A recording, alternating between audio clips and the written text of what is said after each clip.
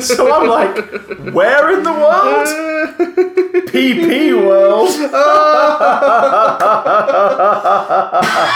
Oh, but seriously, lots of video evidence exists of that man being naked during the England celebrations in front of a PC world. That is indecent exposure. So if the police could do their job and serve this man a very heavy fine, that would be great. That'd be great. I mean, if you're naked in front of a PC world, do you really need a fine to bring your life more rock bottom than it already is? I think he was just looking for a replacement dongle, if I'm honest. Hello, everyone. Hi! We're not going to talk about the Euro 2020 final anymore, because fucking this country is disgusting. But what we are going to talk about is much more sensible things that are absolutely worth it and you know, are progressing the pop culture discourse and indeed human thought evolution going forward. Very important things. Yeah, we're going to talk about two fictional comic book things. Oh, yes, very important things. Welcome to Big Dumb Cast. I am Chris Glorious Purpose Johnson. And I am Alligator Loki. Yeah, you are.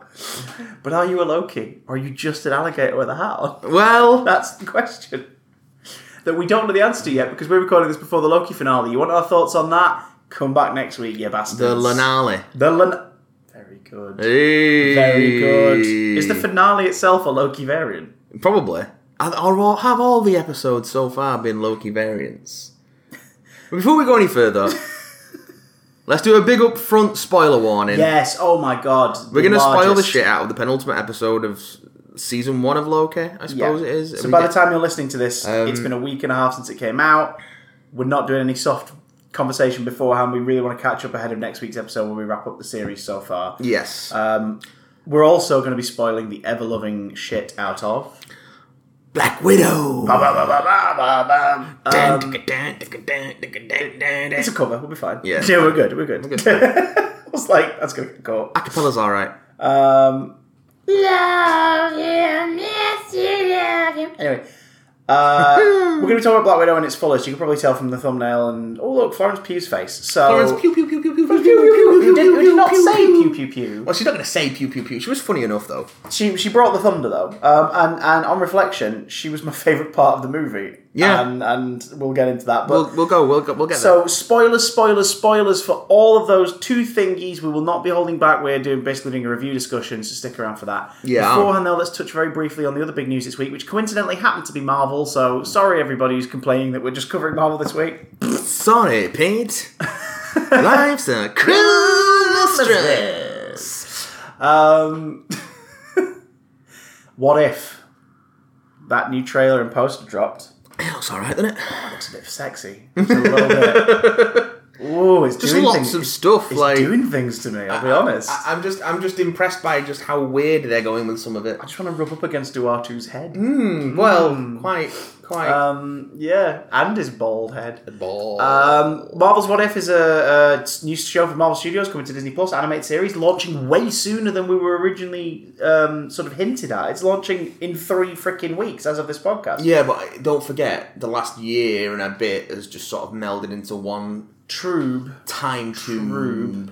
And speaking of time, it looks like there's a boatload of what-ifisms going on in this. Time travel, alternate reality. Yeah. Keeping with the basic comic of the what if, basic premise of the what if comic from Marvel, which is like, hello, do you remember that thing that happened? Well, what if it had gone this way a little bit? For any of our like Doctor Who listeners, it's basically like a shitload of episodes of Turn Left. Like, it's just a load of, yeah, but what happens if this happens? Where does it go then? What happens here? What happens to this person? What happened to time? It goes to places. Got some fucking places. And there's some pretty obvious ones in the trailer we've touched on before. Steve Rogers doesn't take the super soldier serum, Peggy Carter does. So we get a Captain America story with Peggy Carter as Captain Carter, who was the like top trending topic in entertainment pop culture for about a day. It looks fucking great. Because Mummy Please Step on Me. God. Captain Carter and Lady Dimitrescu. Who wins? Whoever wins, we win even more. So Stop being horny on me. Hey. Yes. So so there's that. We've seen from footage of that like Howard Stark's going to build an armor that Steve's going to drive around, and the Lego set has revealed to us that it's called the Hydra Smasher. I like it. And we now know Toby Jones is in it as well. We've seen him going, oh shit, in a trailer, which is interesting. And, you know, there's a few things like, oh, look, what if T'Challa was picked up instead of Peter Quill by the Ravagers? So T'Challa is Star-Lord. It's a weird one, but It's a weird one, but, like, you know, sure. Visually, I'm like, okay, let's see where this goes. But what this trailer's done that none of the prior marketing has done is revealed that there's a story arc. There's a crossover going on here. These things are going to intertwine, which is not what you'd expect from a What If storyline normally. They are very standalone, so I wonder if we're going to be getting a WandaVision-esque, like, standalone. Hang on, that was in the other one.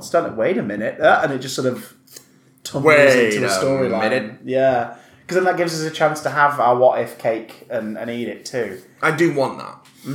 Do want a cake in the shape of a What If. Is that Shumagorath? Is that big tentacle beastie Shumagorath? Might well be. I kind of hope so. I mean, it looks like it's got a mouth, and Shumagorath doesn't traditionally have a mouth. And he could manifest a mouth. That's very true. Could mouth-a-fest. He could mouth-a-fest, and he has seen enough hentai to know where this is going. Exactly. If you're going to do Shumagorath, do it in the fucking animated series. Don't do it in live action. It might end up turning up in Multiverse of Madness, so who knows? With the Doctor Strange, Sorcerer Supreme, frickin' Marvel Zombies, we get a look at Zombie Iron Man this time. Looks like Hawkeye's got a story to himself. There's Ronin. Looks like Black Widow has a story featuring her and the Hulk. At one point she's lobbing Red Guardian shield. That's neat. It's like, that's interesting. Is that Red Guardian shield or is that Taskmaster? Well, we'll get I freeze framed that shit. It's the grey star with the red circle around it. Okay. But that makes me go, hang on, they said this would only be using source material from the first 23 movies. Oops. They lied. It's 10 episodes, so it also isn't an episode per film. Which I think is why we're going to see multiple characters showing up in multiple people's stories, so that we get a bit of everything from the different movies. Like we see our first glimpse of Spider-Man, who's also on the poster wearing Doctor Strange's cape. Yep. We have a story where it looks like Ultron wins, and not only wins, based on the poster, uses Vision's body and gets the Infinity Stones. So, a lot's going on. Daughter of Thanos, Gamora, in the gold armor with the big helicopter blade sword thing. Gotta love the helicopter blade. Gotta love Thanos' helicopter.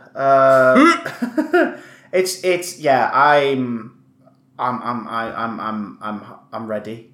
I'd like it now, please. Very much so. I am ready to get it on. We don't have much longer to wait. Do you remember when everyone was like, it's going to be Marvel fatigue? And then we had a year with no Marvel. And now we're just like, feed me, mother. Give me the Marvel. Feed me, mother. Father, it is time to play in the nursery. Bring me my favourite toys again. Daddy made you your favourite. Open wide. What are your thoughts on What If? Let us know. BigDamnContact@gmail.com and tweet us at BigDamnCast because we'd love to hear your thoughts. Also, big heads up, if you want to talk to us about the Loki finale, feels like we're wrapping up, doesn't it? If you want to talk to us about the Loki finale, do that in time for next week's recording, which will be... Oh, hang on. Let me check my time-sensitive Google. Which will be out. We recorded this Friday when this episode comes out. Yay! So, okay. Yeah, you buggers. So that's Friday the 23rd. Yes, Friday the 23rd we'll be recording our Loki finale episode, so if you want to get your thoughts in, watch Loki's finale going out on the 21st. 21st? No, hang on. That's what are we talking about? We're dribbling out of our ears.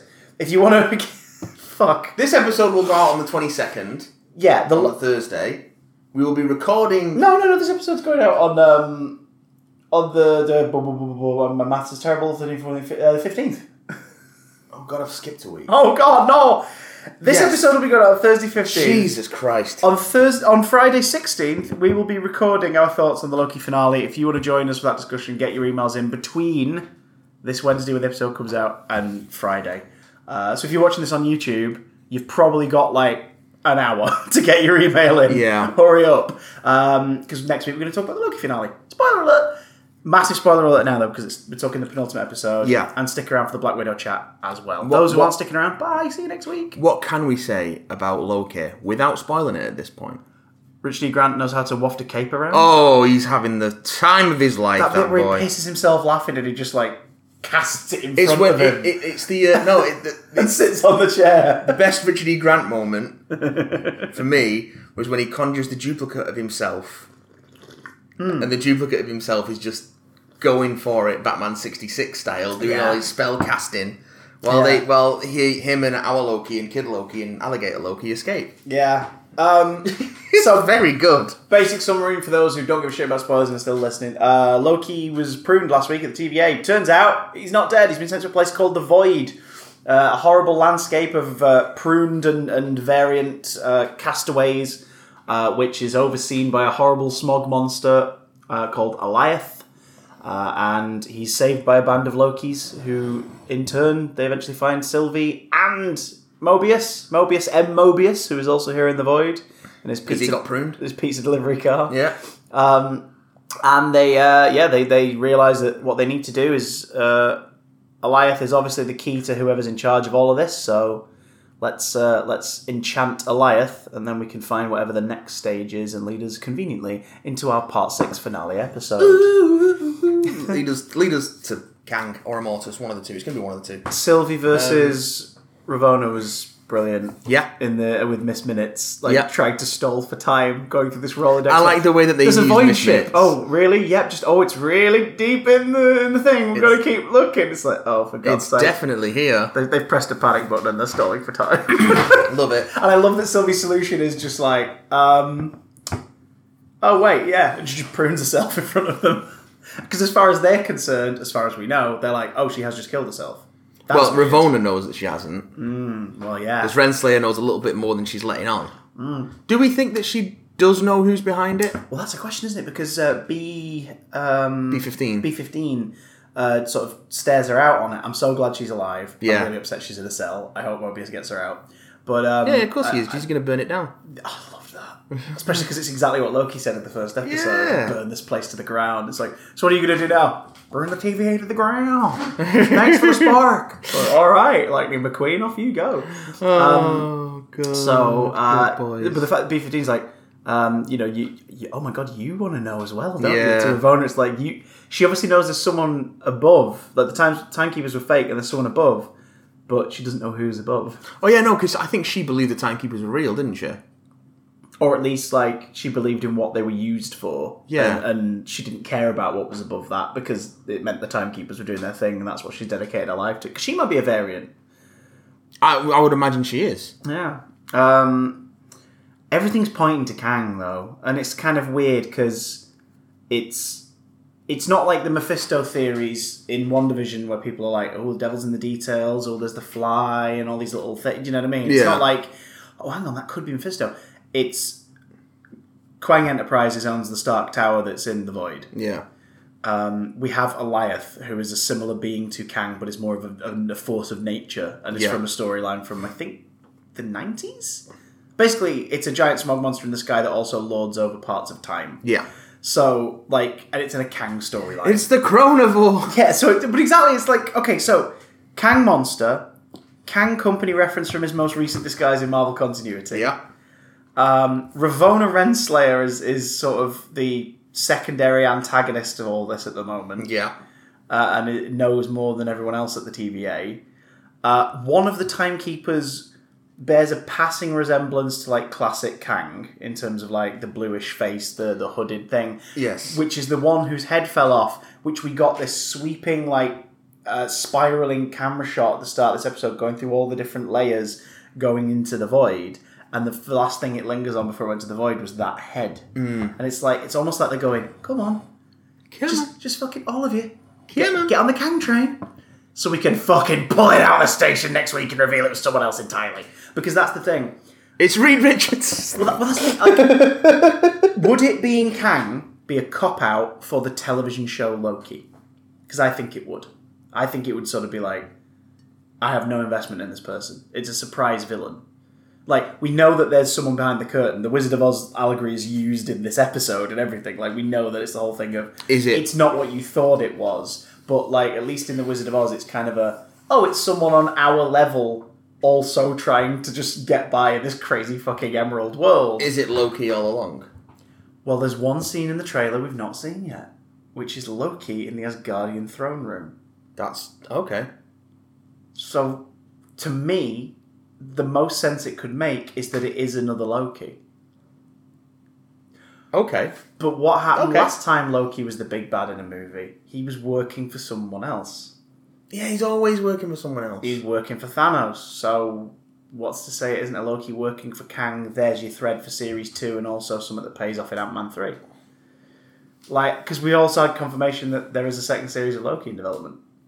So, I'm not saying cliffhanger, but I am saying that if they want to earn Kang, they've got the room. They've got the breathing room. Now we get to see Tom Hiddleston have confidence in talents he doesn't have, even more.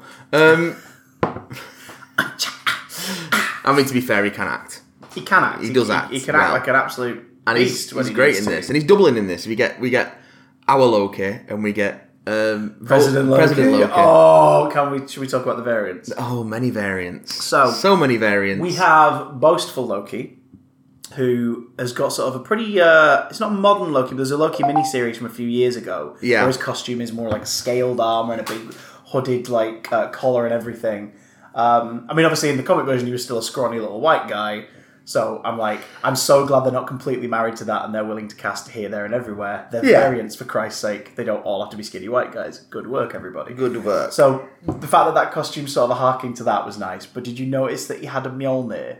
Yes. Did you see that it was made out of, I think it's a wrench and like a railroad chunk of track? Oh, I didn't see what it was made of. No. It's not like an alternate Mjolnir, it's a cobbled together fake Mjolnir. Oh, okay, cool. Which works, because this one's more the Prince of Liars, it seems, than anything else. Oh, yes. Bragging about killing, I killed Captain America, I killed Iron Man.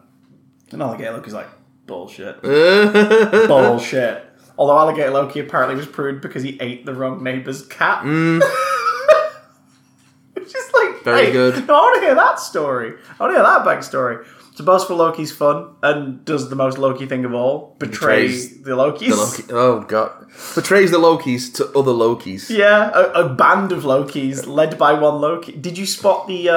So in episode 2, when we're shown some of the variants, one of them's like a dude in sort of a biker helmet with really wiry apples. Yeah. He's the one who goes, well, about that.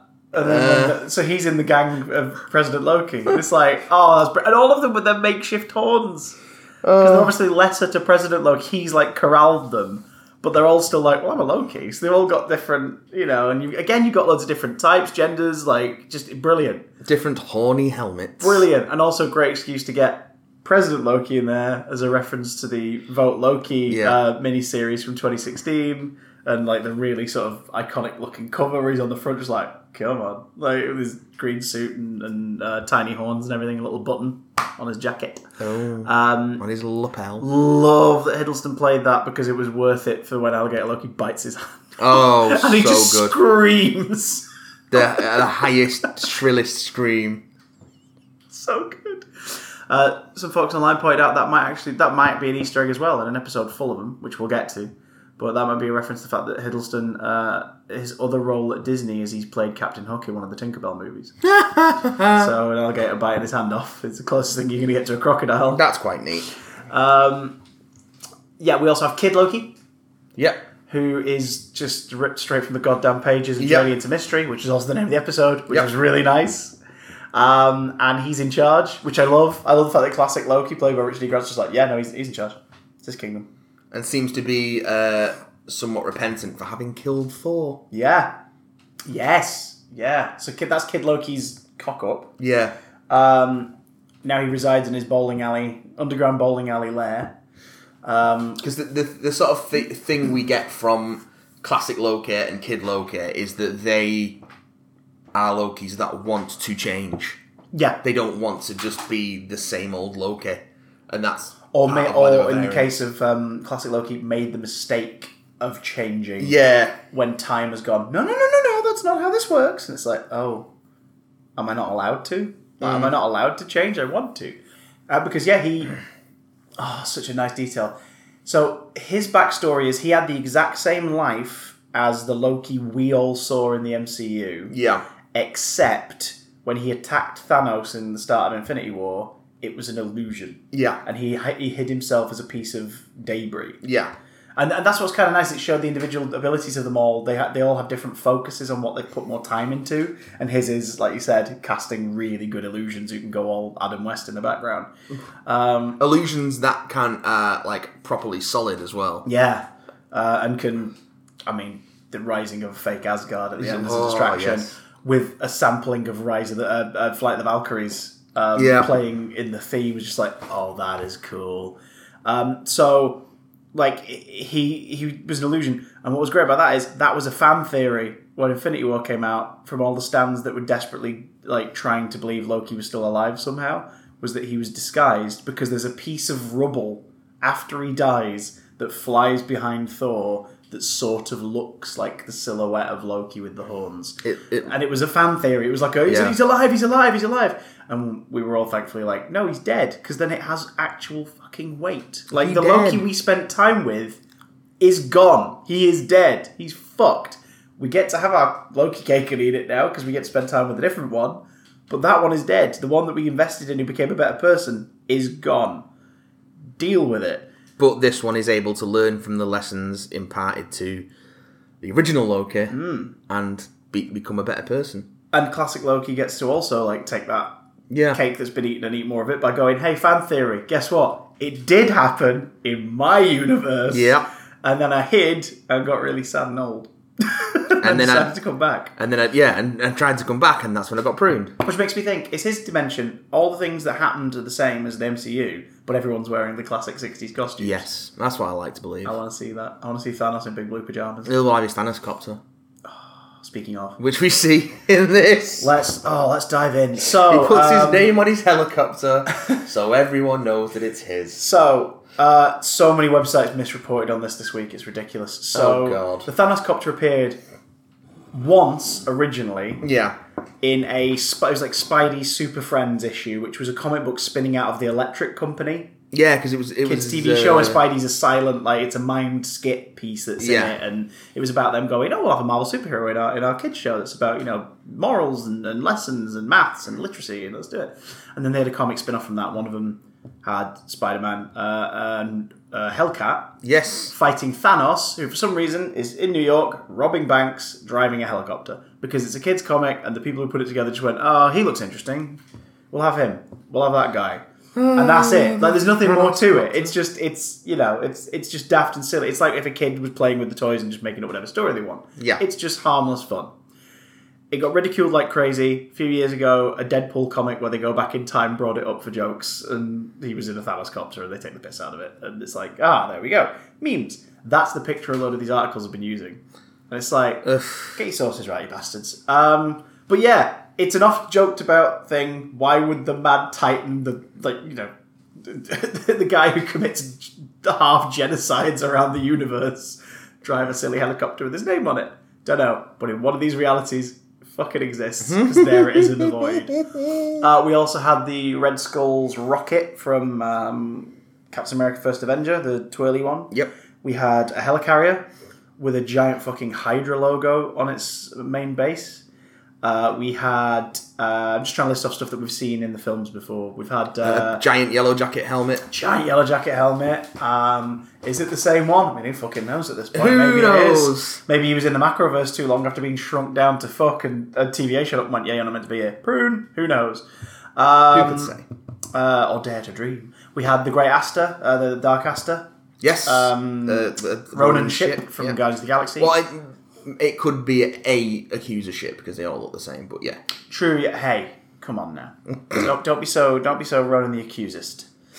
Jesus Christ! Man. I accuse you. I am an accuser, and I accuse you. J'accuse. Fair enough. Oh fuck! What else up from Marvel? There's the Stark Tower. Except it's Quang Tower. And there's probably more. But in terms of other stuff that was just kind of kooky and cool from pop culture, there was the SS Bastard. Eldridge, that's the one. I was going to look at that. SS Eldridge, which myths about it saying that it was part of an invisibility experiment. It got teleported to another dimension, despite the fact there's a record of it being scrapped in the late 90s, so of course it didn't. But they played into it that, well, maybe in one universe. Yeah. It just vanished like Bermuda Triangle style and ended up in the void. We have a Sphinx without a broken nose, which makes you go, hang on, is that why that's been pruned? Because it didn't get broken. What the fuck? We've got several of the 7 wonders of the world. The 8 wonders of the world, if you want to go that far. Scattered around. We've got Golden Gate Bridge, just all smushed at one point, like into a corner, all crammed together. Then we have the bowling alley itself, which has got, what's the name of the video game? Polybius, which apparently, again, urban legend, hypnosis and epilepsy triggering things in it that are meant to condition children into becoming like violent and all this and the other. So, oh look, it's a random like conspiracy thing. Let's stick it in here. We've also got a bunch of kind of discarded things which no one uses anymore or has been left behind. Kind of like how Loki's feeling and all the various Lokis are feeling. To name but a few. Ecto Cooler. Kid Loki's drinking Ecto Cooler. A popular drink in the 90s because of Real Ghostbusters. That then we're done with it now. Ghostbusters ain't popular anymore. Stop making it.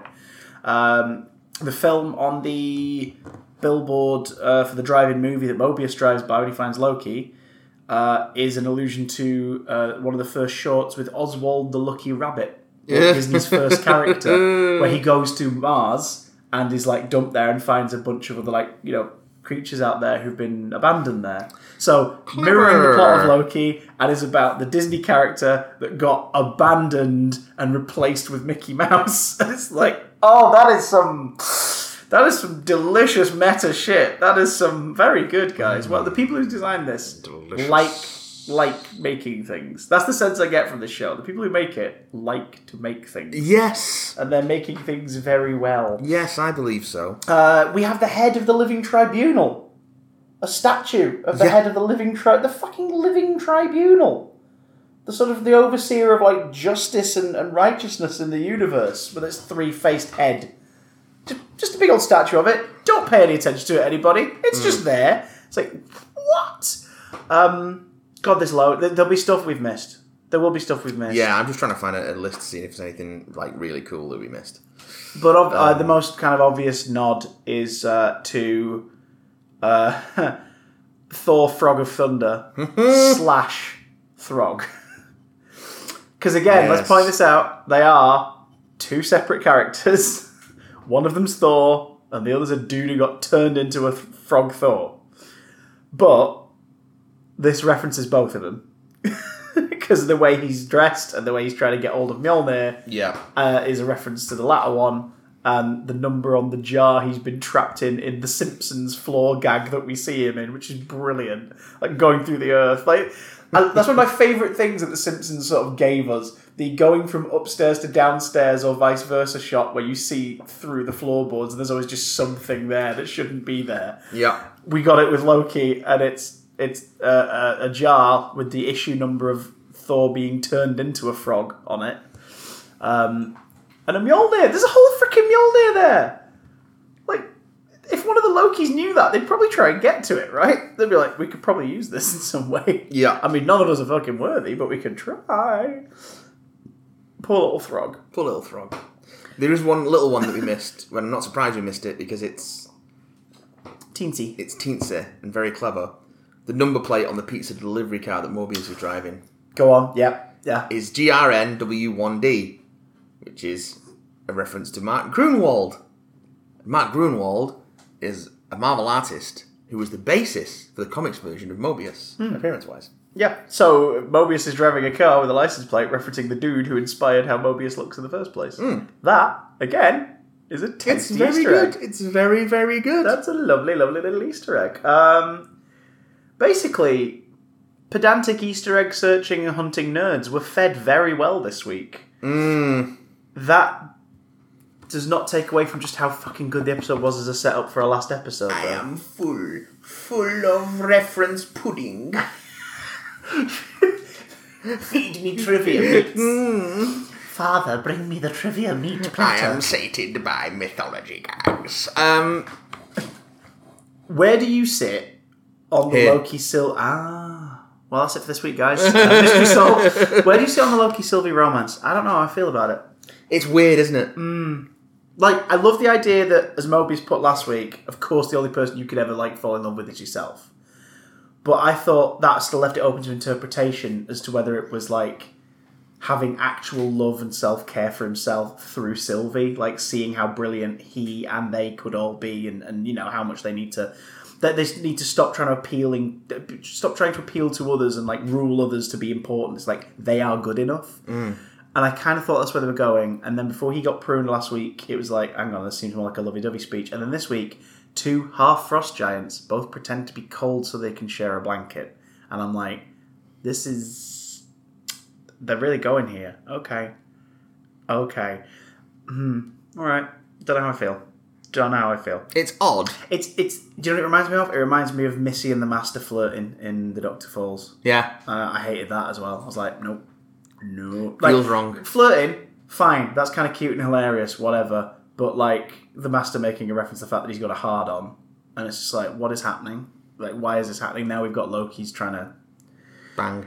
Yeah. And that's the thing. What's been really refreshing about this series is, oh my god, look, hey, male and female characters can have a platonic relationship of being, like, friends achieving a goal and, like, loving each other because they love each other as human beings. Like, isn't this wonderful to see? Same way that, like, it annoyed me that the fandom has been really leaning into Loki Mobius / because I'm like, that's fine if you want to do that. But what was really lovely about this was seeing... are always going to lean into pairings two and male though. characters actually getting along and having... Do you know what I mean? You've seen how many Thor and Loki slash. The same that are annoyed that Anthony Mackie is taken aback by the Bucky Sam / fiction because he too is like, but isn't it just nice to like see what we've spent a lot of time working on, which is 2 usually aggressive male characters actually being open and loving of each other. I get it. It's sort of like, headcanon, fine. You guys do whatever you want to jerk off to, you do that. That is great. If you feel like it'd be better representation in your headcanon, go for it. But like, it's so refreshing after years of it being several archetypes of how characters of certain genders should interact with each other. It's so refreshing to see that finally getting smashed down. And it's kind of then upsetting to be like, nope, they're leaning back into the male and female lead are going to fall in love by the end of it. I'm like, come on. I do think it's just subversion in that they are both the same person. Yeah. And I think there will probably be some kind of twist on it. But, it is what it is. And if they go that way, they go that way. If they don't go that way, they don't go that way. Yeah. We'll see what happens. I don't really have any strong feelings on it either way. I do. It should be Loki / alligator Loki. Yeah. I don't think that's... Get that scale, King. Get that scale, dick. Get that scale. Get that scaly dick, King. Woo! Get right in that cloaca. They enchant Eliath. A castle is revealed. A citadel, one might say. Well, that's the thing, isn't it? It's like you're writing Kang on our foreheads and tattooing it in. Yeah. Like, if it isn't Kang, it's going to upset a lot of people. If it is Kang, it's going to upset a lot of people. It's a Mephisto Quicksilver thing again. So what I'm saying to y'all, if you happen to listen to this before you watch the finale, if you watch the finale a few days late, my advice is calm down. Let them tell the story they're telling. Feel how you feel about it afterwards. Because otherwise, your projections on what you expect it to be are just going to colour and taint whatever they do. And you're going to upset yourself over something you've caused. See Taskmaster later in this discussion. I think it's Kang though. It was Kang and along. And I'm fully prepared to eat those words. But I just... You're fully prepared to eat a temporal sandwich. It's going to be one of two things. It's going to be Kang / Immortus. So it's going to be 3 things. One of 3 things. It's going to be Kang, or it's going to be Immortus, or it's going to be a Loki. It's going to be Loki. Yeah. I think the series is called Loki. I'd like it to be Loki just for the cyclical nature of the series. Yeah. One theory I do kind of think is like, oh, that's cute, is Mobius is a Loki. And he doesn't know it, because he's a variant. Which would possibly lead on the idea that maybe everyone at the TVA is a Loki. If a Loki's in charge, it's possible that they're all Lokis. And they don't realise infinite Loki variants. Which would explain, the name of the series and everything. It's oh, you wanted more Loki, did you? After we killed him. Well, here's all of them. Here's fucking hundreds of them. Infinite in Lokis. SWAT armour and tweed suits and like spectacles in a library looking really pissed off that one dude's trying to talk to her. Wow. We're all Lokis. Wow. Get my jet ski. Finally get to ride it. Wow, I'm burdened with glorious purpose. Oh, dear me. I really like that drink now. Yeah, I mean, it's good. It's good. It's good, isn't it? It's a good it show, continues to and be good. I can't wait to see how it ends. And we're open to interpretation and adaptation, which I think is why, for the most part, we both enjoyed Black Widow. There he goes. Should have used that as the title song instead of "Smells Like Teen Spirit." Yes, a shitty cover of Teen Spirit, and without even using the words Black Widow, like just dick teasers, like. Give us a little wiggle. like the Give our penis a little musical tickle and be like, oh, we're going to use the Alice Cooper song, but you're not going to hear the words. Like the end credits of Iron Man. Iron Man, yeah, Which but they uses just go Iron in on Man, it. but doesn't actually have the lyrics in it. Yeah. Because they're like, you know. You know. You know. You know. You don't need us to elaborate. Just really quick side note, I watched Spider-Man 3 last night, because we watched 2 earlier in the week. Oh, God. And then Lucy went, I really want to watch the outtakes for number 3, because they are probably the most famous DVD outtakes of all time. Yeah. And I went, if we do that, we're going to watch number 3. She was like, you're going to make me watch the outtakes afterwards, aren't you? I was like, yes, I am. We are committed to this trilogy. We are doing it. And we did. And again, I enjoy Spider-Man 3. It's awful, but like everything that Sam Raimi gets to do that is completely his vision is really nice. Yeah, the Sandman stuff's great. And his take on Peter becoming cocky and confident after the black suit becomes a part of his life absolutely fits that Peter Parker. He would think he's being cool whilst looking like a fucking idiot. No, Peter Parker's a fucking dweeb to start. But the problem is, I've realised my main issue with that film is now, aside from Avi Arad's interference and all the stuff that Sam Raimi was made to put in, our 3 leads, Peter Parker, Mary Jane Watson and Harry Osborn, are all unlikable as fuck throughout the entire film. Yeah. Peter acts like a dick pre-symbiote. Yeah. So when he gets the symbiote, he's no different, he's just dancing a bit. Yeah. And it's like, that's weird. That's really weird to me. Now, had he been completely pure and innocent and then become a dick, I think it would play better. But anyway, I think it would play better at the time. The end credits music is the most late 90s end credits music you will ever hear, which is weird considering it's a 2007 movie. Yeah, but like it all the feels songs like that play in the end 90s, credits, it's weird. Whereas the credits for number 1 and number 2 all sound like, these are mid 2000s like new metal, pop metal kind of songs. And number 3 is just like, who put on this REM cover album? Like, what's happening? This is really weird. Black Widow opening credits, Smells Like Teen Spirit, fit weird, didn't it? So it was a cool. I liked the sequence, but that music took me out. The sequence goes on too long. So the Black Widow's pretty good.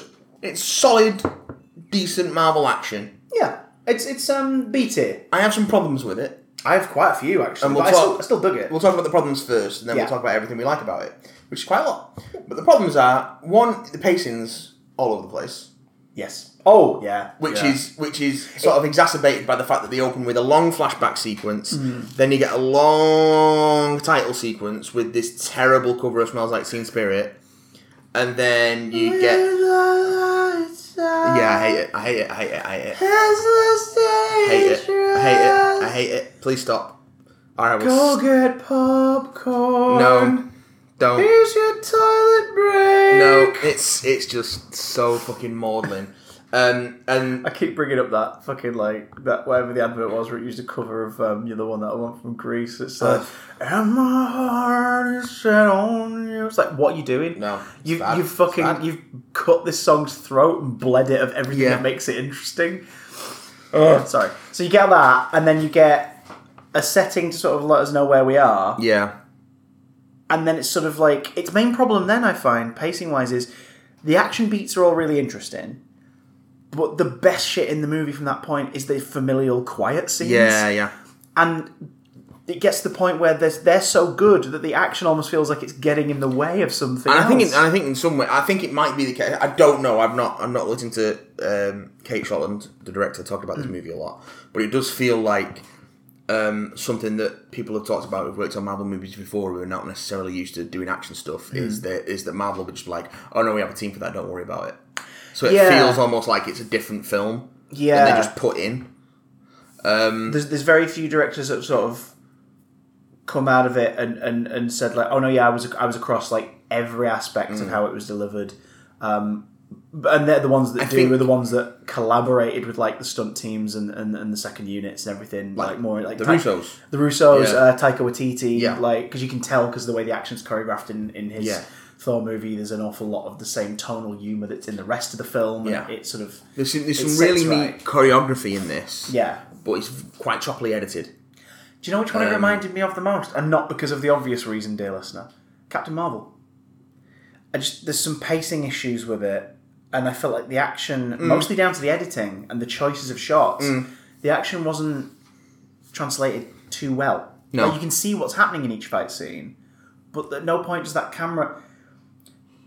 Jackie Chan has a lot of things we should not learn from him, mostly in his personal life. But in terms of as a filmmaker, can everyone who's making action in Hollywood today just watch a shitload of Jackie Chan, please? Yeah, yeah. Because he knows how to like go and pull the camera back and show what the fuck is happening. All the shit we've worked at really carefully to choreograph and stage, show it. Yeah, you're doing a disservice to your stunt performers, essentially. Yeah. So that's a problem with it. Yeah. And also, towards the end, there's a gaping plot hole. Oh, which one? So, There's a few, but go on, which one? the one that got me is, so as the movie ends, the bad guy's been defeated, the new Red Room's been destroyed, Yeah. and Oh, yeah. Thunderbolt Ross is on his way because they had already put out Or at least one shot of William Hurt in the front of a car, Yeah. and then a load of shots of Jeeps are on their way. yeah. Yeah. It's interesting Because that maybe they just didn't have him for the day, but go on. yeah, because Widow because Tasha has sort of, she's on the run from Ross after the events of Civil War, but she's brought him in as the sort of bigger fish to help deal with the Red Room, but then they dealt with the Red Room already, but he's still on his way, and because he doesn't know why he's going there, he just knows he's going after Natasha.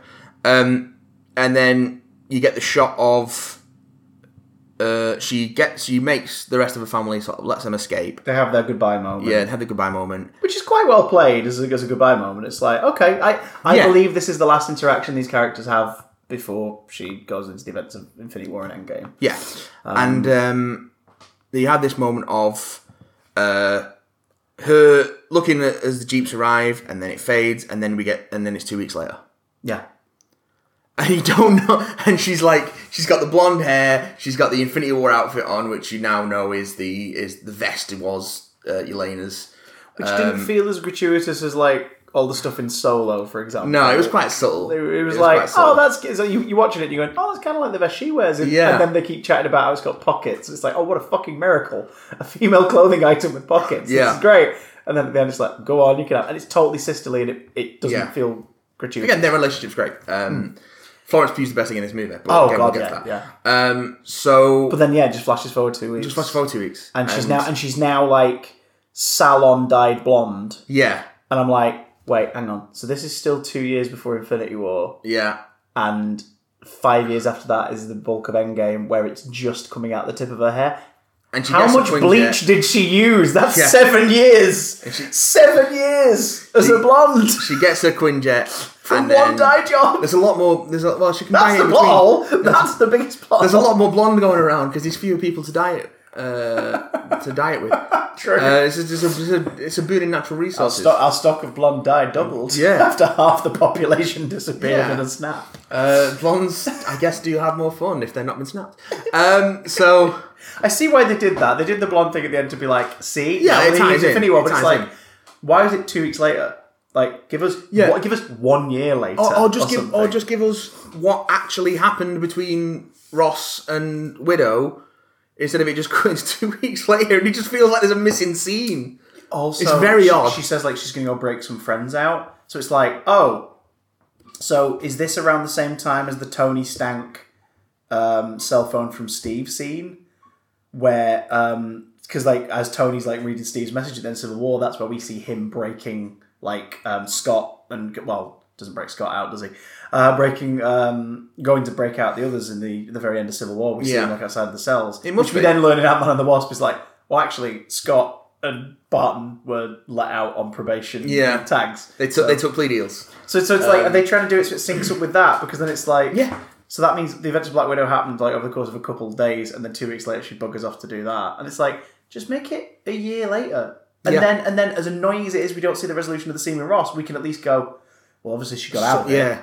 But that's the most annoying. The most annoying thing is that the plot just stops and doesn't resolve itself because you set up the conflict with Ross in the first act, and then he comes back into it, and you just don't do anything with it. It's very weird. When we saw it in the cinema. By the way, first full-on cinema trip for me and Lucy. First one for you guys since sort of toward the end of last year, right? I know we went... you went earlier this year to see... We went... I went earlier this year with Hassan to see Raya and the Last Dragon. Ah, there you go. Oh. But that was really cool. But Keeks pointed out, she was like, why don't you just duck behind some rubble or something? We just see her hiding. Because then we can at least buy the idea that she snuck away before Ross arrived. Which she could do, but... It's weird. It's because they wanted the action shot and they stood there like, Scarlett Johansson profile shot, cut to black. It honestly does feel like it's like missing reel. It's like they're doing the fucking in Death Proof and Planet Terror where you've got the missing reel bit, but it's actually in a fucking marmot. It's like it's just, and it's I guess you can sort of fill in the blanks like in your mind, but you shouldn't have to do that in a film. The film should tell you a story. So it's almost like it needed another draft. But those problems aside, I thought it was real solid and real good fun. What issues did you have with it before we get into the really positive stuff?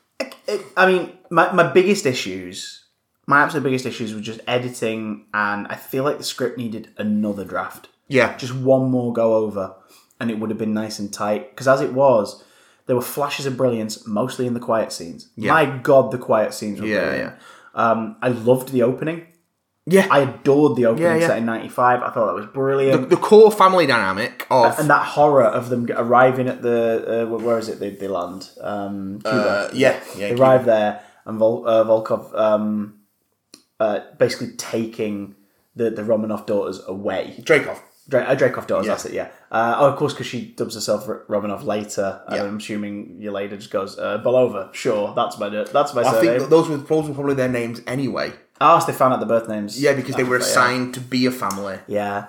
Before the 95 That's assignment, something that I thought was nice and disturbing. The credits made that unclear, because it's like, they have a family life. And then the credits, you see them being posed for Christmas photos, things like that. And then later in the film, we learned that happened pre-America. Yeah, because you see in that intro sequence, you see young Tasha try and bring the album with him. Pre-blue hair dye Tasha as well, in the photos. Yeah. So it's like... and she gets made to left it behind, and then she finds it later in... and Melina's got it. Showing that she does have some kind of affection for them still as a family. And so, they kind of get put together, but as a sort of fake family, but they have kind of a familial bond, and it is the sort of interplay of... Scarlett Johansson, Florence Pugh, David Harbour, and Rachel Weisz. The best scene of the entire movie is them all sat round the dinner table at Melina's pig farm. Yeah. And then the following scene with Yelena and Alexei. Yeah. And them singing American Pie. Like that is that sequence of 15 minutes was the best part of the film. Yeah. It was so solid. Great character work. And again, it was wonderful because it was that whole thing too of you see them as a family at the beginning and it's really sweet, but obviously there's something wrong. And naturally, as a viewer, you want Black Widow to be okay because you know the character. Yeah. And you see family unit, you see the parents protecting the kids, you want them to be okay, and then you get that brilliant moment of horror where Volkov just takes them both. Yeah. And it's and Dad is totally fine with it. Because he's like, this is part of it, it's okay. You'll be alright, you'll be strong. My girls are strong. See you later. Notice that in the earliest trailers there was shots of him later being like, my girl's strong. Yeah, They were not in the film. So I'm like, wonder how much was cut out. It does feel like there's stuff missing. There's it's odd. There's some weird chops. Odd. So that horror there, and then juxtaposed with when they finally get back together later, there's natural tension. But Melina and Alexei especially are just like, this is fucking wonderful, isn't it? This is great. Because they clearly still have feelings for each other. And developed a close relationship. Yeah, also had that enough of a separation. Yeah. They were like, it was the job, but it was a great job, wasn't it? Yeah. No, I adored you. You were great, and it was wonderful. And it was kind of romantic, and we totally fucked, and this is wonderful. Yeah. Isn't life fantastic? But it's good to see you. Anyway, hi girls who saw it as way more than just a job. How are you both doing? Why are you both sad? But I think they all saw it as more than just a job. Yeah, well, the girls even more so. Yeah, how much they admit it becomes different over the course of the film. Oh, God, Yelena, just the whole, it was real to me stuff is, so effective. She was 3. Yeah. She was told from an early age, this is a mission, it's a mission, Yeah. it's a mission, but like it was also her childhood. Well, I mean, how much can you condition a 3-year-old? Yeah. Oh, do you remember we were trying to work out the age after the film, like how old Natasha would be then as everything goes by? So somewhere in one of the Marvel productions, I saw this the other day, her birth year is listed as 1984. So she is 11 in the events of the flashback at the beginning of the film. That works out. Meaning that the events of Infinity War are in 2018, so they're what, 13 years later? Yeah. Is that right? No, 23 years. 23 years later. So she is 34 in Infinity War. Yeah. Means she's 39 in Endgame. Yeah. So I buy that. I buy that. So I was trying to figure it out. I was like, hang on, so how old is Natasha? Scarlett Johansson's like 35, isn't she? Yeah. So like by the time of Endgame, she is about to turn or has turned 40 by the events of Endgame. I can buy that. Which completely makes sense. And also kind of adds reverse weight to the trauma of this movie, because you're like, holy shit, like she's lived 5 decades on this planet, and never really got to address the trauma of her childhood until this one story where like it just comes back at this period in time. Scarlett Johansson's 37. Oh right, yeah, so there we go. So yeah, so you're playing with like 5 years and stuff, and also, wow, she's been playing this role since her mid-20s. That's a weird thought, isn't it? And that's my other big critique of the film. We don't really get to know who Natasha is. No, for a film that's about Natasha, it's actually more about she's still who we've already met. Yeah. And I think that's what's in character there, is that Natasha is a wall. Yeah. And the only time we really see her be vulnerable in any of the movies is we see a flash of it on her face when Loki starts whipping out secrets, including Volkov's daughter. Dracov's daughter, sorry. Stop saying Volkov. Yeah, what's Volkov? I don't know. Dracov's daughter. What a way to plant that seed, though. Yeah. That's either the makers of Black Widow going, let's use that. That's exactly what it is. Yeah. There's no way that they've set this plot up before. Yeah. Oh, because of course we have mentions of Dracov's daughter in Budapest in Avengers, so we kind of now get a sense of like where everything happened. So it fills in those blanks, but it doesn't. But so aside from her like momentary kind of like, what the fuck? How do you know about that? But then she obviously turns it around anyway and turns it to a thank you for your cooperation, which she then uses against Dracov in this. Yep. She says that at the end. She's like, that's a nice little bookend. It's part of a training. Yeah. But the only other time we see her vulnerable is the peanut butter jelly sandwich scene with Steve in Endgame. And that I kind of buy, because by that point, she's 39. She's been through so much shit. She has lost everything. She can't be stoic anymore. It's gone. I completely buy it. And it's almost like that's her being unlocked. So it completely makes sense that she then makes the sacrifice play later. Because she's like, you know what? This is the best thing I could do. Like, I want everything to be back how it should be. Yeah. And if I have to die for that to happen, then I'm going to make it happen.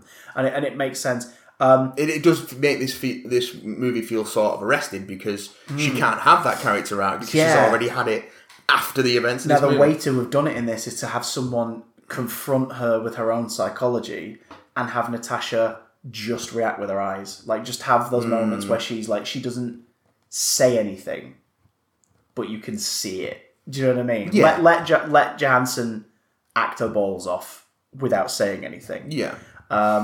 That would have been the way to do it, and then just make it a solo adventure where it is. But the other way to do it is, Carmen Sandiego, Indiana Jones, that shit. Like, make it so it's just like she's the central character, and even if we don't really dig emotionally into her in a way we haven't before, we come out going, "Oh my god, isn't Black Widow the coolest?" I mean, we do. Yeah. It's one of those things. It like Saturday morning cartoon it. Like, make it so that she's the focal point still, just because she's the most badass and the coolest thing in the movie. The problem is, she gets upstaged by 2 other characters. Yeah. I don't, and although I do love the fact that we see in her spare time she watches Bond films and knows them word for fucking word. Specifically the Roger Moore era. Yeah. You want a safe house? Great. Oh, what do I need? Well, I need this, I need this, I need this, and I need fucking... Moonraker. Fucking hell. Her fixer was Rick Mason. Yeah. We were asking, weren't we, afterwards, we were like, does he get named?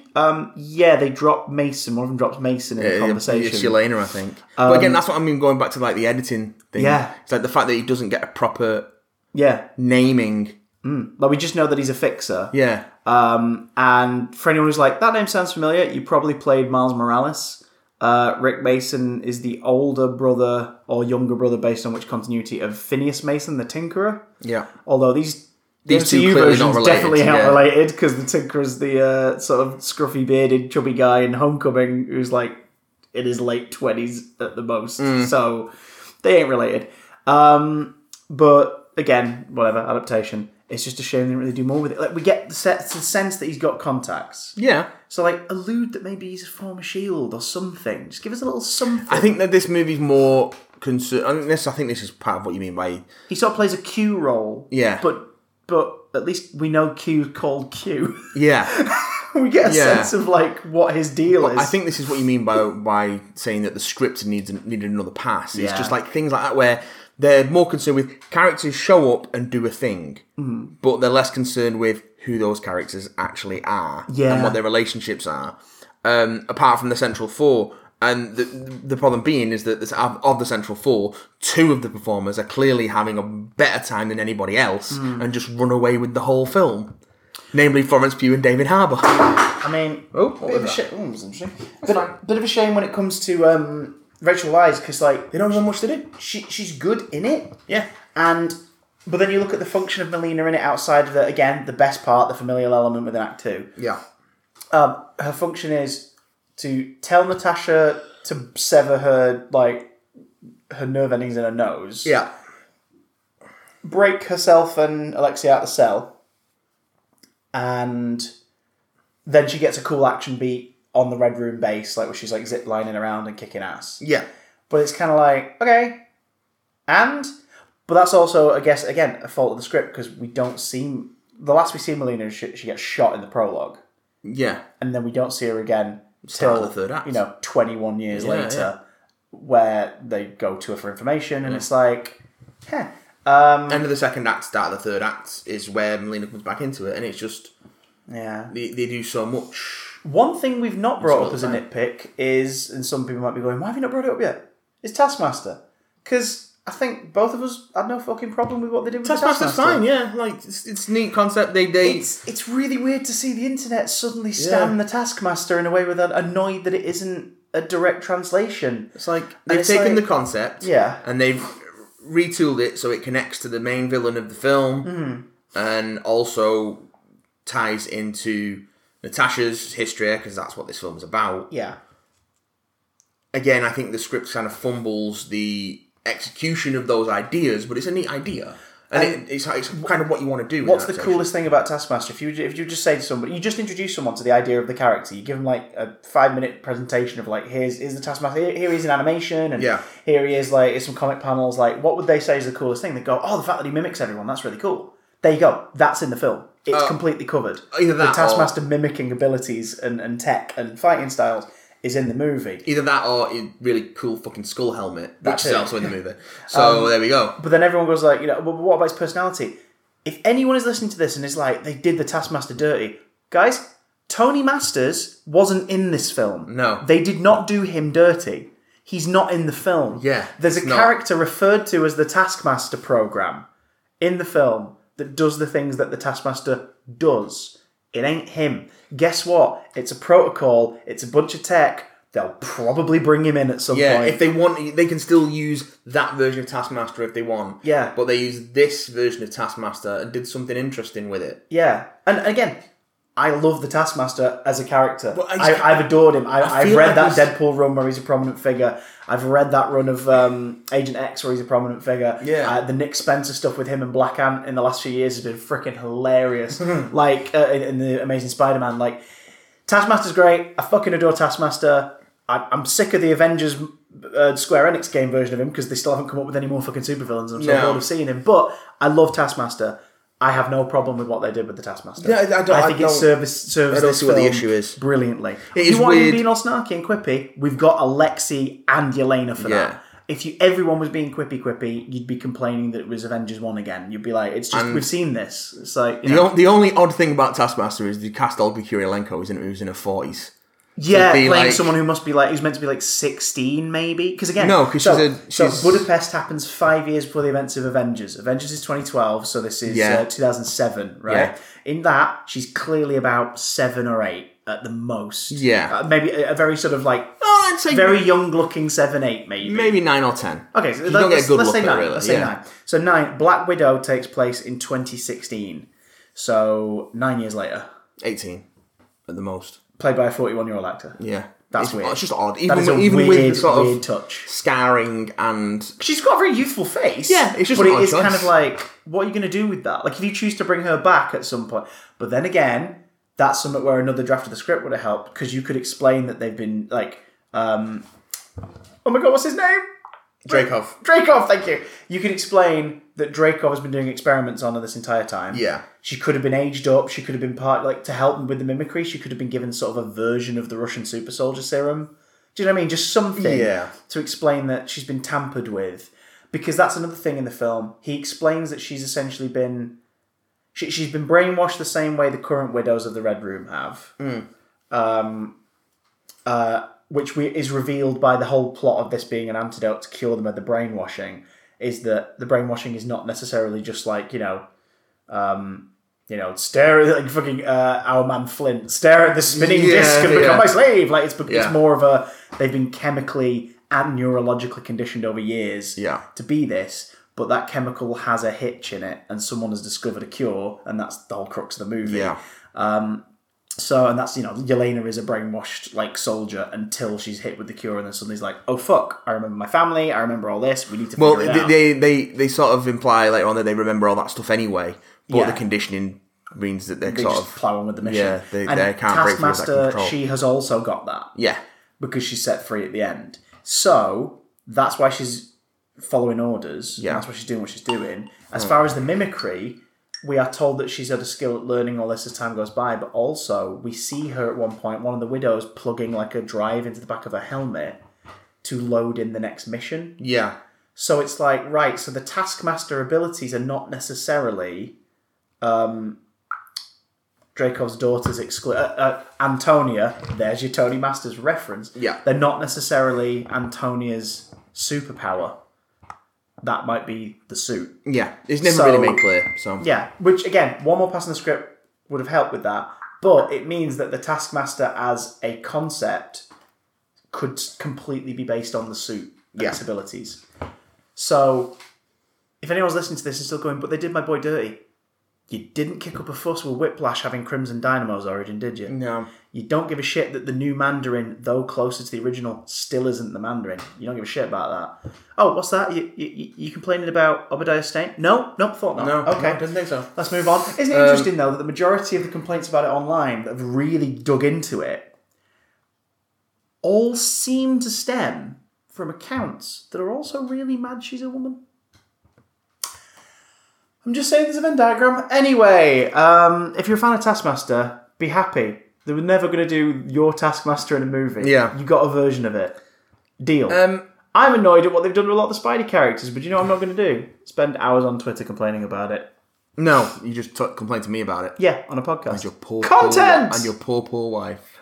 Sorry, she's gone deaf in one ear. On purpose. She just like folds it. Do you remember when you were kids and people going, look at this, they fold their ear over itself. She just does that now, but she didn't even touch it. It just goes like a plant pod. It just like retracts into itself. Speaking of retracting into itself, should we talk about things we liked? That segue didn't make sense, but no one noticed. David Harbour. Oh! And Florence Pugh. Oh my god. Just having a ball. A whale of a time with their roles. Very happy that we are getting more Yelena, because I think Florence Pugh's great. She's amazing. That post-credit scene, is this the first time a post-credit scene for a movie has gone, you're all going to watch this TV series, right? Yeah. But I don't hate that, because even in the context of the films, that still makes sense. Yeah. You're like, with the Contessa, Julie Louis-Dreyfus returning, or rather making her first appearance. I completely forgot. I knew she was supposed to be in this, and then completely forgot about it until the end credit scene. I was like, oh yes, she was supposed to be in this. Which is, again, they don't explain who she is in this. So if this had been her first appearance, it would be, who's this lady? It would have been. It would have been a lot of. Who's that? Of YouTube videos going, Contessa, don't explain. There still will be those, let's be honest. But, I mean, there were those when we got when she popped me in Falcon and Winter Soldier. So for continuing, or rather furthering the suspicion that she's putting together like the MCU's equivalent of the Thunderbolts, basically like an anti-Avengers team, or the Dark Avengers. Dark Avengers. But yeah, I think that's a good idea. Which means Yelena will be an antagonist in Hawkeye. Presumably. Which is interesting, because the premise of Hawkeye's been revealed as it's sort of similar to like My Life as a Weapon. It's like there's a shitload of assassins after him. Oh, okay. So because of all the shit he did during Endgame. Yeah. So I kind of like that. It's like, oh, if she's leading the charge, then that's kind of interesting. Yeah. I'm up for that. Good crossover, and it means more Florence Pugh, which will make me happy. She is the ideal sort of fake out antagonist in this. She's brilliant. She's a great foil to Natasha. She's a brilliant little sister. Good. Yeah. Oh my god, the sisterly thing plays off immediately. And watching the behind the scenes, I don't think the Marvel Studios assembled documentaries out as of this recording, but it is coming and on Disney Plus, and just the snippets they've shown so far of them just hanging out and making each other piss themselves. It's like, yep, that's why the chemistry was so good. They got along so well. Which made me very, very happy. And I like her look. I like that it's sort of it's a less it's a not at all egregiously sexy version of Yelena's sort of styles from the comics. Yeah. Because Yelena in the comics, for those who don't know, she's not Natasha's sister, but they're sort of sisterly in the fact that they both went through the same program. She's mostly a villain. She's older. She's mostly a villain. Yeah. She's been on the Thunderbolts. She's been a projected love interest of Deadpool, which she has then played into to basically get him to fuck up and help Norman Osborn, her then boss in the Secret Invasion, by taking the Nick Fury weapon that Deadpool was given off of him, and she's been an enemy of the Avengers. She's been an ally. She's just a fun, like, oh, we need a cool spy villain character. Bring in Yelena. Let's go. Black Widow 2. And she's been Black Widow for a period as well at one point. Which usually goes by Black Widow and they just clarify which one it is. Because one's blonde and one's a redhead. Black Widow blue. So it's a nice interpretation of it. And again, like, anyone kicking up a fuss about Taskmaster, Yelena's not comic accurate. No. But they do something interesting with it. As is Red Guardian. He ain't comic accurate, but I'll tell you what he is. Fucking great. Yeah. So we get the sense that Alexei was brilliant at what he did. He was Russia's super soldier. He was famous in Russia, but he was mostly downplayed around the rest of the world. Yeah, it would have been a propaganda thing. Yeah, and he was active in the 80s and 90s. Likes to say that he fought Captain America, but couldn't have. But then insists on it later. Yeah. So it's like, was there another? No. Was there another one? I think he was probably lied to. He was probably sent on a bunch of like sort of sham missions for propaganda, but he didn't know they were sham missions. Yeah. Maybe he thought they Winter Soldier. Was just told that's Captain America. They've been keeping him going. Maybe it was, I mean, based on when he actually fought him, maybe it was Isaiah Bradley. Oh, possibly. If it was like the 70s, there's a bit of a crossover there. Possibly. 60s, 70s. But, maybe not. But it's interesting because it's like, okay, all right. I see. I love the arm wrestling bit in the present. He's such a prick. He's such a dick. I love his action figure. His little cheesy action figure, like a roll call, like theme song when you press the button. And he has all these he's like communism slogans and all that. It's just covered in tattoos as well about the motherland and everything. You're just like, oh, good lord, okay, you are a propaganda machine. But he's woken up from the sort of the pop. I think he's woken up from the dream. Like he believes in the pure intent of what he got into. Yeah, but he knows that everything that put him where he is today was bullshit. Yeah, and he was a pawn in a bigger game. Yeah, and he's sort of disillusioned by that, but he's still but he still believes in the ideals that he fought for, and he still believes in his family. Yeah, he just is like, Dreykov's a twat. Yeah. He was using me. What an arsehole. Because you see that relate when they were landing Cuba and they sort of give that little kiss on the cheek kind of moment. You're like, okay, these guys are close. And now he's like, I would wring his fucking neck. And that was another thing that was missed out that would have been great. Another scene with them two together. He just gets thrown around by Taskmaster a bit. Let's touch on Dreykov temporarily. Bless Ray Winston. Well, here's the thing. for trying with his accent. Here's the thing. The accent. It's not bad. I think the accent's the only thing that takes away from his performance. Oh, he's great. Because he is fucking detestable. Yeah, Ray Winston's great at being menacing. He always has been. Proper slimy and really horrible. And it works. And it's that whole, like... It's that drunk, creepy granddad energy. It's just like, he's really, really unpleasant. And he should be. And that's the point. It's that whole thing of like, I basically rule the Western world and they don't realise it. Yeah. I've got operatives I can send at any time, like, and I'll never run out of them because that's one resource the world will never run out of: lost little girls. Yeah. And it's like, oh my god, and it's sort of creepy without being sexual. It's do you know what I mean? Like, here's that moment where he's touching Melina's face, and you're like, oh, that's a bit, but then you realise, no, he's trying to take the mask off because he's already twigged that it's Natasha. Yeah. At that point. So it's like, okay, that's creepy. And again, like he's got the Kilgrave kind of pheromone thing in this case, that you can't hurt him, and he's conditioned all these women, but there's no like sexual predatory thing in this. He's literally like, he thinks so little of women. He's like, oh no, I turn them into killers because that's a tool. Yeah. And then I'll get rid of them. And that's it. Like which it's sort of creepy on a... I respected the fact they didn't go down the sexualized route almost, because it was like, you can do creepy on another level. Yeah. And that would have been the more obvious way to go. But we've had that in the MCU. We had it with Kilgrave. Yeah. So, you know, and it's still creepy. I love... It's stupid. It's really stupid. But it would fit in a Bond film. The idea of, oh no, like nose plugs, whatever, wouldn't help you. Yeah. Holding your breath won't help you. You've got to shatter the nerve in your nose. That is a very like Bond way. Yeah. Would this film have benefited if it just lent more into the Bond? Probably. Like specifically the Roger Moore, Pierce Brosnan kind Like of I say, tongue-in-cheek yeah, era. I think it just could have done with another draft on the script.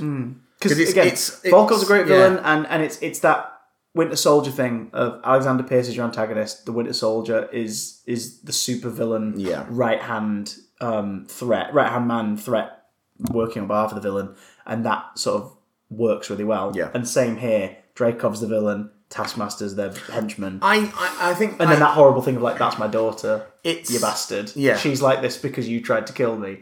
You bastard. A bit of an explanation as to how he got out of that would have been interesting. Yeah, quite. Because that explosion was very big, and they were both in that room. Also, great work in terms of makeup in that scene, unless there was some digital trickery. Because Scarlett Johansson in that scene, the flashback, set 5 years prior to Avengers, sat in that car, waiting for the bomb, to trigger the bomb, looked like early 20s Scarlett Johansson. There's plenty of sort of like digital touching up in this, because they've got the flashback with the younger David Harbour and younger Rachel Weisz. I wonder how much they did on them in that. Because, like... Probably not a ton. Because the thing is with David Harbour, he instantly looks younger when you shave his face. Yeah. Like, he instantly looks younger. And Rachel Weisz is sort of, like, not aged since, like, the mid-2000s. No. No. Is this the first movie family unit where you completely are unashamed to say you would smash? Just setting the tone again. I mean, I guess they're not technically related, so it wouldn't be too weird. Go to town. Yeah, probably. Harbour's got the beard, you can hold on to that and just... Yeah. Yeah. So, bye-bye, Miss American Pie. Indeed. So, but he's wonderful. I love the suit design. It is that whole, like... It is that thing, isn't it, of like, oh, it's our version of Captain America. Right down to the fucking star on the chest. Yeah. And his relationship with Elena is such an important part of the film. Because she idolised him as dad. Yeah. Which is opposite to how everyone else has seen him in his life till he was screwed over, where they idolised him as the Red Guardian. Yeah. And it's like she loved the man, not the icon. And she's so upset and disappointed by him. And that's the thing as well.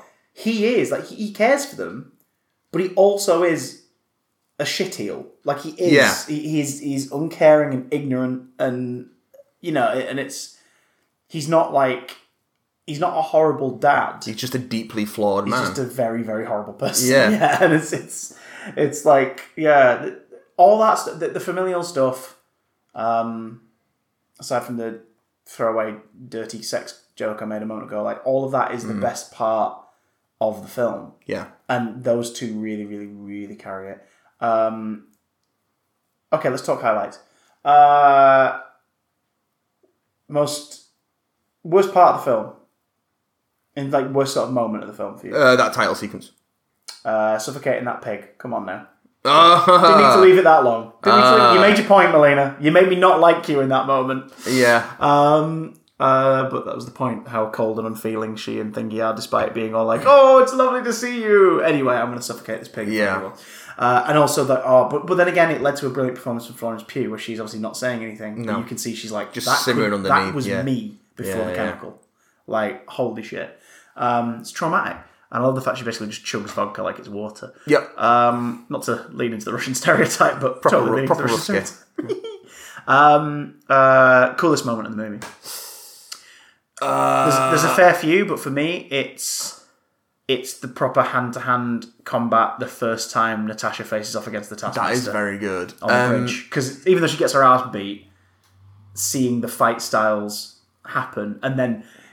Oh my god, because him like whipping out the Captain America shield to deflect the bullets. Yeah. And then Spider-Man swinging on the cord. Yeah. And then landing in the exact same fucking way she does, and then they both correct each other, and they are a mirror. It was like, that's how you show the power set. Yeah. So easily. It's like, oh, just there it is. That was great. I think for me it's probably the prison break. Yes! Oh, poor people who work there who weren't bad guys, who were just feeling their families were now drowned in an avalanche. Yeah, because it's just...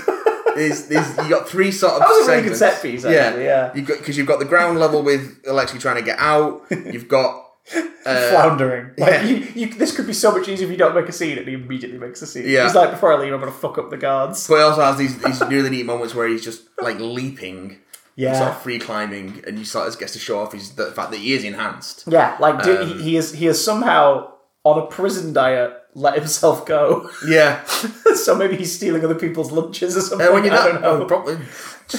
Or maybe the serum's wearing down a bit. Yeah, it's not going to be a perfect. It's not the Steve Rogers one. No. That was the one. So that was the super soldier serum that worked perfectly, and everyone's been chasing it ever since. And then finally gets done in Falcon and Winter Soldier with the Flag Smashers. Yeah. So you've got him like on the ground. You've got Tasha on the bridge, and you got Yelena in the helicopter. And just their sort of interplay, their banter, when she gets the Gatling gun. Yeah. Sorry, the rocket launcher and fires at the Gatling gun mount on top of the turret. Very good. Oh, it's so brilliant. She just is like, fuck's sake. Yeah. Deals with that and gets back in the seat and is like, right. Yeah. I think it's just a really neat sequence. Really, really neat sequence. As far as action set pieces go in the movie, that's probably the best one. And it comes more or less bang in the middle, so... Yeah. It's your sort of middle peak. I'm giving an honourable mention to the motorcycle chase, because I kind of like the ballsiness of the Taskmaster just being in a fucking tank assault vehicle. I feel like there's some dodgy CGI in that, though. Oh, yeah. Oh, no, yeah. There's a few bits in there where it's like, But, like with the armoured vehicle coming around the corner, looks weird at one point. And then the way that the car that they're in, when it gets flipped, just sort of bounces down into the subway station. It just feels a bit weightless. I love the force of it, though. Like, just there's a couple of moments where it just, like, rams and stuff. And you go, oh, they don't care. Like, this is how desperate they are to stop that chemical being reproduced. Like, they don't care about being out in the open in a freaking tank. Don't care about collateral damage, no. They're not fussed. Because, again, it can be explained away. Dreykov's got enough, like, world leaders in his pocket that he can be like, just say that there was a military test gone wrong or something. Like, it could just be a throwaway thing. Any particular character beat or moment that you're like, that was bob on? Because I mean, for me, I keep going back to it, but it's the dinner sequence in the second act where they're all sat on the table. You made toilet on my hands. That whole sequence between, and it cuts back and forth between Alexei and Yelena and Tasha and Melina, but the best stuff is Alexei and Yelena and him sort of like trying to relate to her. I wanted to be alone. Yeah. I don't want to talk. All right, then we just sit. Just sit. And he's desperately trying to sort of relate to her, and it's not until he remembers the song. Yeah. And that she realises that he knows every fucking word of it and has remembered it. Meaning that they have that. He cared. Yeah. Like he invested in that. Yeah, they do have that connection. I think that's a really, really strong character sequence. And, I know we're going to see more of Yelena. I hope we see more of Alexei as well. I think about those key bits. Obviously, time kind of changes these things, but like, where'd you kind of say there's the A tier where it's like these are the MCU movies that just just fucking delivered. B tier. Do you know what? Pretty damn great. I have fun with these. C tier. Kind of missed the mark, but let's face it, no MCU movie has been a bad movie. There's just been some that missed stuff. Where would you stick it? Because I'm kind of like, I think it sort of sits at the bottom of B tier for me. I think it's top end of C tier. Like, it's better than like your Iron Man 2, your Thor: The Dark World. I need to rewatch a lot of these actually because I've not watched a lot of them. I think Dark World might hit different now that Marcus and McFeely have really made it integral to everything. Well, I don't think in the last few years. I don't think that can save not the film itself. The film itself, but I wonder if it'll feel different knowing how interwoven it is, in particular to Thor and Loki's story arcs. Yeah, maybe and later stories. Because it is weird that this is essentially a very long TV series. This is essentially a serialized story over 23 films. So I can see that maybe changing. But I'm gonna have to rewatch a lot of these because a lot of these I've actually not seen since their like home release. Like I don't think I've rewatched Thor: The Dark World since its DVD release. I definitely haven't rewatched. Yeah, where are all the Malekith stands complaining that they fucked Malekith over? I definitely haven't watched like Iron Man 2 for about 5 or 6 years. So I might have to go back and sort of rethink my rankings on these. I still quite like Iron Man 2. It's a filler. It's absolutely filler. But there's enough in there that I'm invested. Like Justin Hammer, and I think Mickey Rourke's performance is really interesting. I don't really dislike any of the Marvel movies. The suitcase armor. Yeah. Silver Centurion. It's pretty fucking cool. Stark sitting in a donut. It's an iconic meme image. Yeah. Just sitting in a donut, eating donuts. It's infinitely memeable. But yeah, I think this is, it's towards the lower end of Marvel's quality arc. Yeah. But it was a really nice night out at the cinema, though. It was a really nice night out at the cinema. It was a really nice reintroduction. If you have the option, folks, and you are, like, psychologically braced to do it, I'd recommend seeing it in the cinema over streaming it. I think you're paying a little for the experience of the film itself. I think you're paying a little too much to stream it on all access. Yeah. That being said, depends on how many people are in your house. Yeah. And also, genuinely, if you're like, I just can't face the cinema, I'd say, go for it, but don't rush. No. Don't rush. No, It's not... Because it's a prequel, nothing that is said about it on the internet will spoil the MCU experience for you if you want to wait for it to be free. And also, like, it's just not... It's not that good. Yeah. Like, it's not bad. It's a quote-unquote bad Marvel movie is still better than a lot of other movies. Yeah. Case in point, I watched The Tomorrow War last week, and it's dreadful. Why did you do that? So it's a hell of a lot. Even if it's... Why did you do that to yourself? It's just a plot hole. The whole film's a plot hole. It wasn't my choice. Oh, God. We both regretted it. Oh, God. So... The entire film's a plot hole. But it gave us a chuckle. We're going back to get Warriors, but why don't you just go back and stop the thing that starts the war in the first place? Don't. Doesn't make... No. How are you all going to be alive if all your family that came from the past die in the future? Can we please stop giving Chris Pratt leading roles? I'd love to get into it, but I think we need to wrap up this week's podcast. That's true. Because I've got things to do. You've got people to do and places to think. Yes. Wait, what? Be back here. Same time next week. Not you, the listeners. The listeners.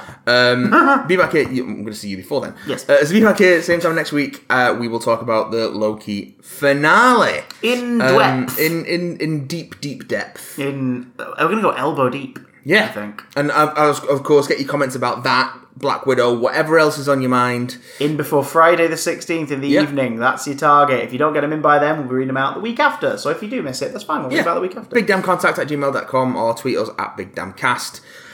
You can watch us stream at twitch.tv/BigDamnStream. I'll be doing some Detroit Become Human on Sunday night. Ooh, boy. And then... Get your Clancy out and make it brown. The best part of that game is Clancy Brown and Hank and Connor. But yeah, that's another thing. And if you want to support us, you can do that over at patreon.com/BigDamnCast. Those a bit of money help us keep doing this nonsense and grow a bit in the future. So yes, thanks for joining us and be good to each other. And did you know Clancy Brown is in MTV? Remember? Yeah.